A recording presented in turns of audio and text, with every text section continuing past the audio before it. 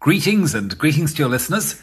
This is Michael Swain, Executive Director of Freedom of Religion South Africa, 4SA, bringing you an update on an important matter which we were involved with this past week here in the Western Cape. The Western Cape Educational Department has issued a second draft of its guidelines on gender identity and sexual orientation in public schools. And 4SA has been involved in this matter because the problem is that the whole issue of transgenderism is very much an ideological issue.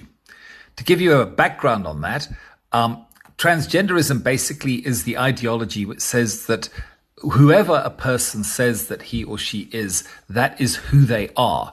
In other words, if you look like a man, if you appear as a man, you have the anatomy as a man, you have the physiology of a man, all the chromosomes of a man, but you say that you are a woman or anything else for that matter, then that is who you are. And you must be treated as such. You must be addressed as such by whatever pronoun you may or choose. And if people do not recognize you as such, then this is a direct infringement on your human dignity. In other words, your human rights. And as such, sanctions and some form of redress must and should follow. People who may be aware of international news in this respect will remember that in Canada, a law was passed known as C16, which made this very thing part of their human rights code. And effectively, and for the first time in history, really, particularly in Western democracies, compelled speech. In other words, you would be sanctioned if you were not willing to refer to somebody by their chosen pronoun. And forced speech is typically something which is associated not with democratic nations, but obviously with totalitarian nations. And hence the fact that this is very much an ideology rather than a proven medical issue or science. The problem areas here very much concern children, because typically children are those who suffer from a condition called gender dysphoria, where they do sincerely believe that the body that they are living in is not actually the body of the gender that they believe that they are. And this condition is, interestingly enough, significantly typically grown out of during puberty when hormones kick in, and it largely self-corrects in up to 90-95% of all cases. But clearly it is a very disturbing thing for children. It is obviously equally disturbing for their parents as well. So there's a tremendous need for this to be dealt with very sensitively and very carefully. And of course, in the school context, it is important that children who suffer from this condition are obviously accommodated as best as they can be and clearly protected from things like bullying and so on. The concerning thing about this is, of course, that very often at a very young age, parents and children are given advice which potentially can lead to very serious lifetime consequences. In other words, a process is initiated at a very young age, which typically puts these children on an irrevocable course to transition to the gender that they have chosen. And this often involves things like puberty blockers, which prevents the child from going into puberty and thereby effectively locks in the condition, followed often by hormone therapy so that whether it's estrogen or testosterone is given so that the sexual characteristics or the secondary sexual characteristics are formed or not formed. And then lastly, and often again through a surgical procedure, they go through a sexual transition. Freedom of Religion, 4SA, became involved in this matter for two principal reasons. The first being that the guidelines are very much based upon this transgender ideology. And there is a case which has settled the issue called the Oh God case, which says that public schools are and should be ideologically neutral places. In other words, public schools cannot be seen to be holding or ascribing to a specific ideology, whether this is religious or otherwise. And secondly, very much looking at the guidelines themselves, 4SA wanted to affirm and to ensure that it was understood that parents have the primary right to decide what is in the best interests of their children, and that any decision regarding any form of medical or psychological treatment for their children must be their decision.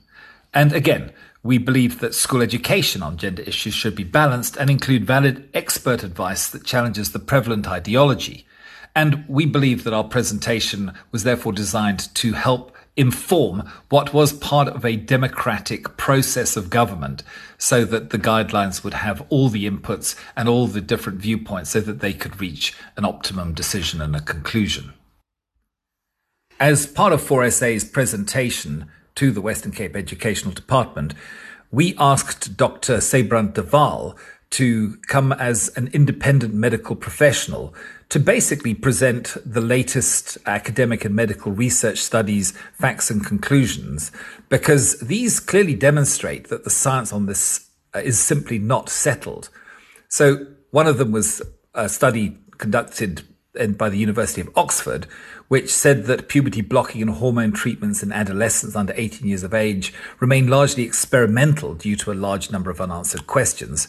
And then a Swedish study, which was a major data set of people who underwent hormonal and surgical treatments, and found that the rates of depressions and anxieties suffered by people were not reduced by these treatments. We believe that Dr. de Waal's comments and input would be important because they do present a balanced view to help parents and their children make informed choices and decisions, and also to help the education department in the formulation of their policy as part of a democratic process.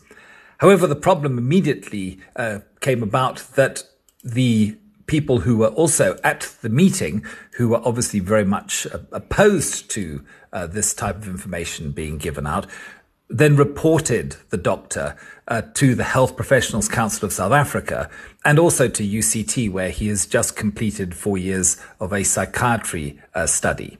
And essentially they are asking these bodies to sanction the doctor simply because they do not like what he said. Now, we believe that this is very, very significant and concerning, because clearly if somebody expresses a viewpoint, even if it's an unpopular viewpoint, or even if it goes against the current trend, that is nevertheless a valid viewpoint, and it should be allowed to be freely expressed, particularly as part of a democratic process.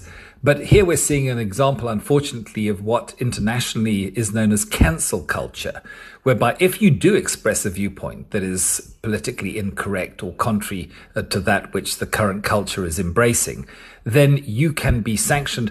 But the problem is it's not just you who are sanctioned. You may be able to resist the sanctions, but the message that it sends out to others who might have a valid opinion is that if you dare to voice it, then you will come into a serious crossfire. So we are certainly hopeful that the Western Cape Educational Department will listen to all viewpoints, and we are equally hopeful that the University of Cape Town and the Health Professionals Council of South Africa will simply see these accusations against Dr. de Waal for what they are and will dismiss them accordingly. And we certainly hope that the best interests of parents and their children will be served as part of this process.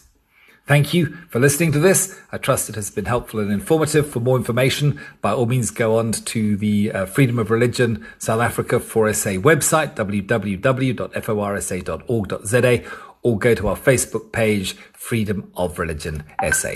Thank you.